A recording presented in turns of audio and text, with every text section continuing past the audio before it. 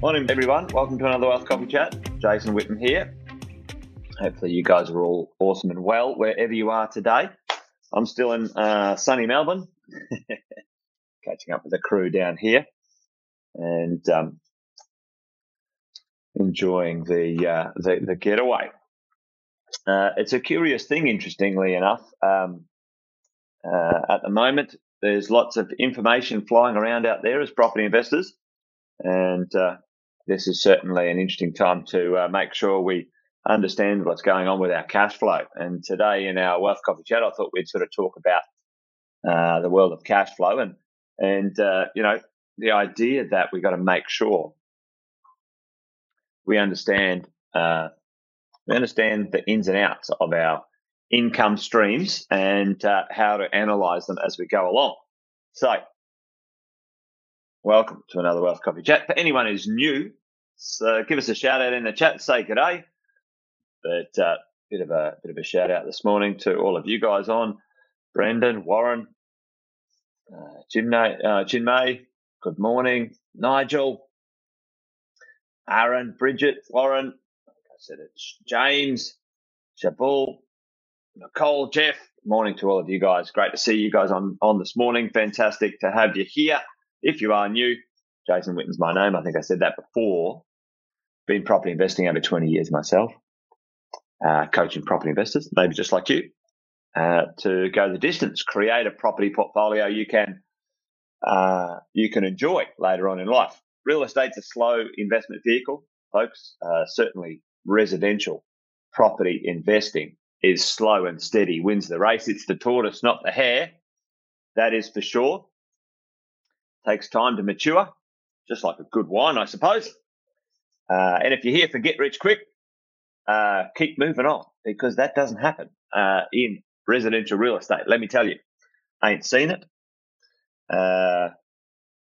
And I'm not interested in talking about it, nor am I interested in thinking about it when it comes to residential real estate. There's other ways to create wealth in more accelerated capacities, businesses, and so on. But that's not what residential real estate investing is about. It's about using a very solid, reliable investment vehicle to park and magnify your wealth into the future. Very, very, very reliable. Matter of fact, I call it the most reliable income stream on the planet. There is no other asset on this planet that is as reliable as residential real estate. Residential real estate. Let me know if you think there's one that's more reliable in the chat. That'd be interesting, because jobs aren't, businesses certainly aren't, shares are certainly not. I can tell you that. Residential real estate, the most reliable income stream. But let's talk about that income stream today, because negative cash flow or negative income streams are not a good idea. And I want to talk about what that means to us as investors today. And, maybe, just maybe, have a little look at, those sorts of things as we go along in today's show and chat. So that's part of the conversation today as we roll along. See if I can get the old, not that one there, but let's have a look at this. There's three cash flow conversations that we all need to understand and be aware of. And tell me in the chat right now if you guys know what they are. When we talk about real estate, there's three. Hey, good morning, Bapinda. Morning, Steve and Luke. Riley, good morning, mate. There's three pieces of vernacular words, language that I hear used often. Okay, I want to sort of work through those today, and then we'll do some positive, negative, neutral. Yeah, I like that. Yeah, Bahan, like that indeed. So we have this kind of like negative cash flow. Okay, negative cash flow. And then over here we have positive cash flow. And in the middle, the neutral conversation behind, which is kind of there. It's positive cash flow after tax. Okay, so this is kind of our conversation today. Okay, so negative cash flow, which means so negative cash flow. So over here, this means your rent comes in. So let's say you have your rent come in, and that is $10,000. $10,000. Your expenses are $20,000. Okay, so your negative cash flow $10,000, and your gross or your net income is negative $10,000. Okay, so it's pretty straightforward. Okay, so everyone kind of gets that. Okay, happy days. Now, let's go over here and go. Rent, $10,000. Your expenses are, $8,000, and your income is positive $2,000. Okay, so you can see the extremes. That's pretty straightforward and easy to understand, right? Now, how does it work in here? Tell me, and I'll just talk it through, right? So, the conversation I've heard a lot of people say that negative gearing. Okay, negative gearing. Now, negative gearing is awesome. It's wonderful, perfectly fine.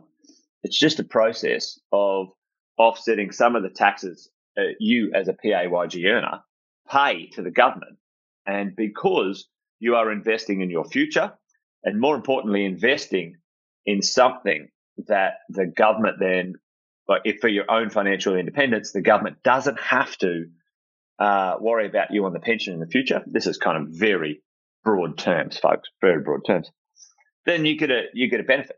You can negative gear. You can offset a loss against an income. Now that conversation is everywhere, right? So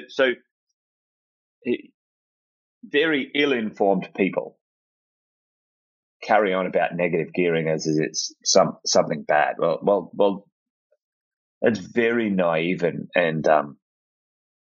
it's a stupid conversation.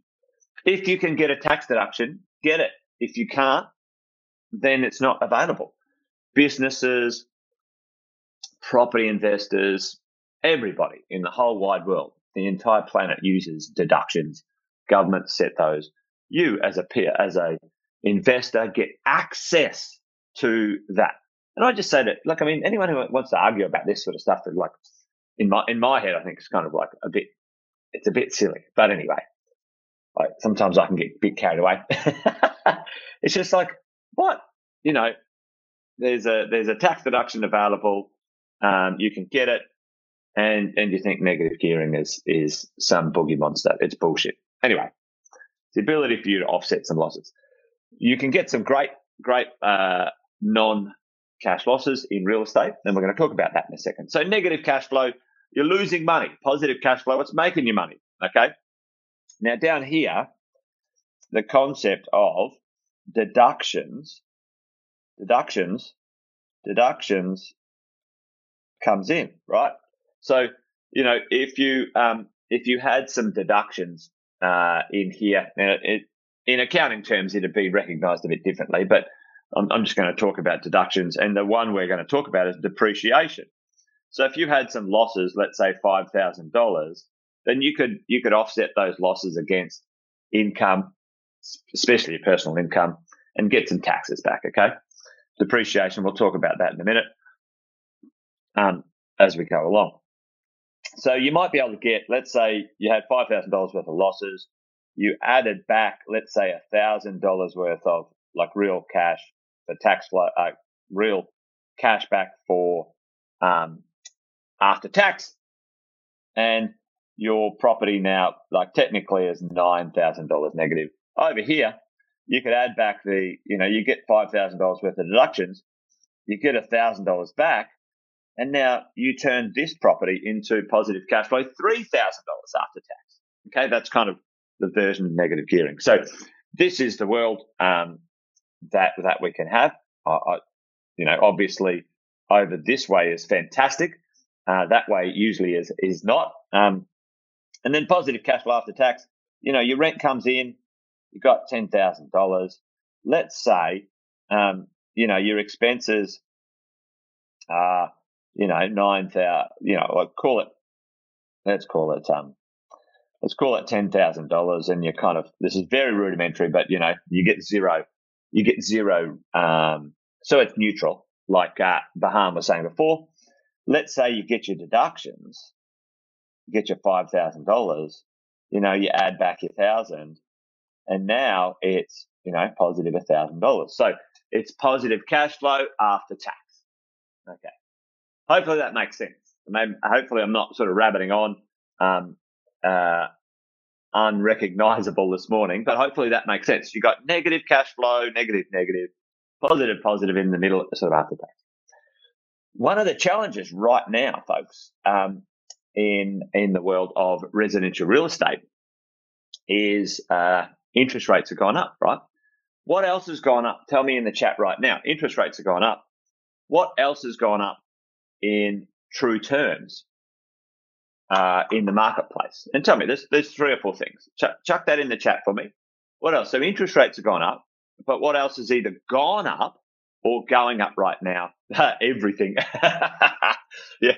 Let's keep it to real estate, folks. Let's keep it to real estate. Yeah. Rents are going up. Boom. Okay. What else has gone up? Yeah. Boom. Barley, building materials. Boom. There you go. Inflation. Yeah. So, Jimmy, inflation is affecting real estate. So inflation, particularly in the world of real estate, is affecting the building materials. What else has gone up? There's something else underlying every piece of real estate on the planet. Utilities, yep. There's something we all need. It's either a small piece of it or a big piece of it that's gone up, folks. Demand, yeah. Okay, so it's the land value. Okay, so what's gone up is our land value. So fuel's got everything's bloody gone up, right? But let's talk about real estate world, right? So here right now, in the dimensions of real estate, sort of if we have a look at it, okay. Yeah, I mean, I don't know about who it benefits, BJ. At the end of the day, anyone who's got an income that can buy an investment gets access to it. The challenge is, BJ, it's very clear that those who earn the least have the least access to these mechanisms of wealth, right? I mean, that's just a fact. It's pretty clear. But it's an interesting one when you have those conversations, right, BJ, which is good. So at the end of the day, it's an interesting one, BJ, when you talk about sort of who deserves it. I mean, I don't look at it in terms like that. It's something that's available that anybody can have access to. Anybody can have access to. The challenge is with those sorts of mechanisms, you have to be able to buy real estate or buy an asset to use it effectively. Yeah. So that's the way the system is if you can take advantage of it. And there's sort of 2 different sort of conversations in that sort of space. But today I'm talking about, there are rules, whether you earn, 5 cents or $5 million, the same rules are accessible to everyone in this country. So we've got these things, right? So we've got the rents are going up. Let's do it like this. Let's say the interest rates have gone up, rents are going up, building costs have gone up, and also land values have gone up. Okay, land values have gone up. So it's interesting right now, and I'm going to quickly get to these numbers in a second because I've rabbited on a bit. So interest rates gone up. As property investors, how do we hedge against interest rates? So hedge is like, how do we cover our costs? Well, the rent goes up. The rents go up. Okay, there you go. How do you? The question is, how do we hedge against these going up? Okay, building values going up and land values going up. Okay, so if you're an investor, you're buying an existing property. What's gone up? What's the underlying value that's gone up on that property? An existing property. Tell me in the chat, folks. An existing property. What's gone up in value? The land has gone up. Technically, the access to that location's gone up. But anyway, that's kind of simple terms. So the land's gone up in value, right? Yep. Boom. The land's gone up in value. For all of us, that's fantastic. If you own it, if you've got to get access to it in the future, well, your price is going up, right? For us as investors, looking at the cost of replacement, the cost of replacement. So this is an interesting one right now, and I'm sort of not making it a very clear conversation here, but I'll get to it in a second. What's gone up is the land values have gone up. Secondhand properties have gone up $200,000. A brand new property's gone up $200,000 or thereabouts. The challenge is right now, it's a really strange little mechanism right now in the marketplace that if you have a look at a cash flow, I'm gonna switch over to my little calculator here. There we go. I'm gonna see if I can pop my video into the front here. Hello. See if I can resize this. No, I can't. Anyway, not going to be today, folks. Anyway, you can see in here, and I might circle around on this actually. Tomorrow, I'm going to do this tomorrow. I'm going to do this tomorrow because I've run out of time and I want to do this right.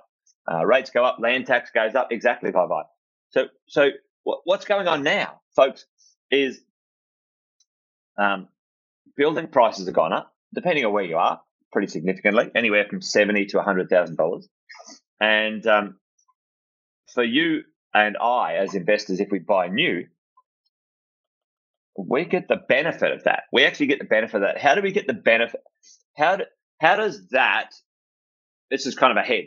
If our building price has gone up, what do we get to do if we're structured correctly with that building price or that building cost in our cash flow, folks? Tell me right now. How do we offset that? How do we get? Matter of fact, it increases our cash flow. Chuck that one in the chat for me right now. Tell me. Yep, more deductions. Boom. Exactly. Brendan, Bahan. Yep. Depreciation. Chimney. So tell me. And this is a really curious thing right now because I'm seeing it everywhere. I'm doing lots of cash flows for people. Second-hand property, even 1 year old. You guys know this. Depreciation. You get 70% less. Basically, all your chattels are zero when you're the second owner. Okay, so a second-hand property, if you put a $700,000 property and a $700,000 property, a brand new one, right beside a second-hand property, and they're equal in price.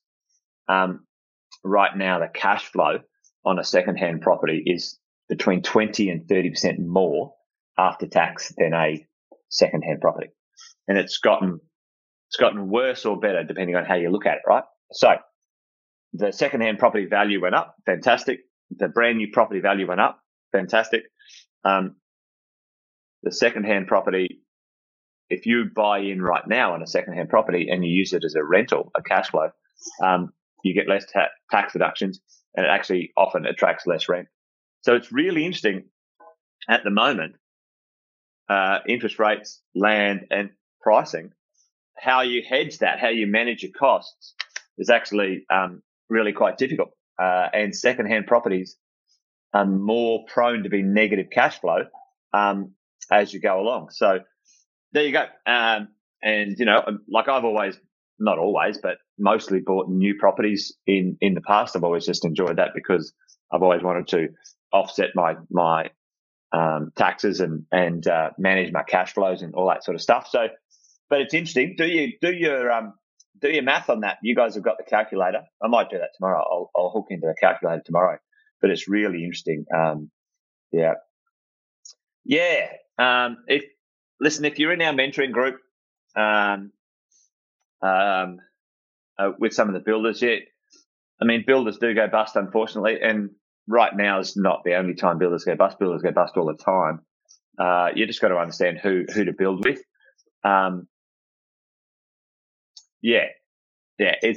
It's something that you've got to navigate. Whoever that was, give us shout out your name in the chat there. We've built thousands and thousands of properties over the years, and we've learned a few things about builders. Certainly, small builders and cheap builders are the worst ever to deal with. A lot of people shop on price, and price is not the number one indicator of something as you're going along. So, Privium, they're a biggish builder, weren't they? Yeah, it's an interesting time at the moment. There's a few things to do with building.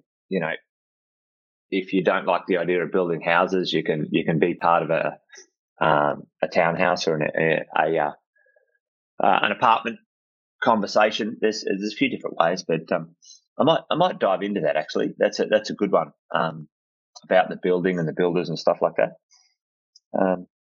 We've had a few builders over the years. 22 years doing this, we've had a few builders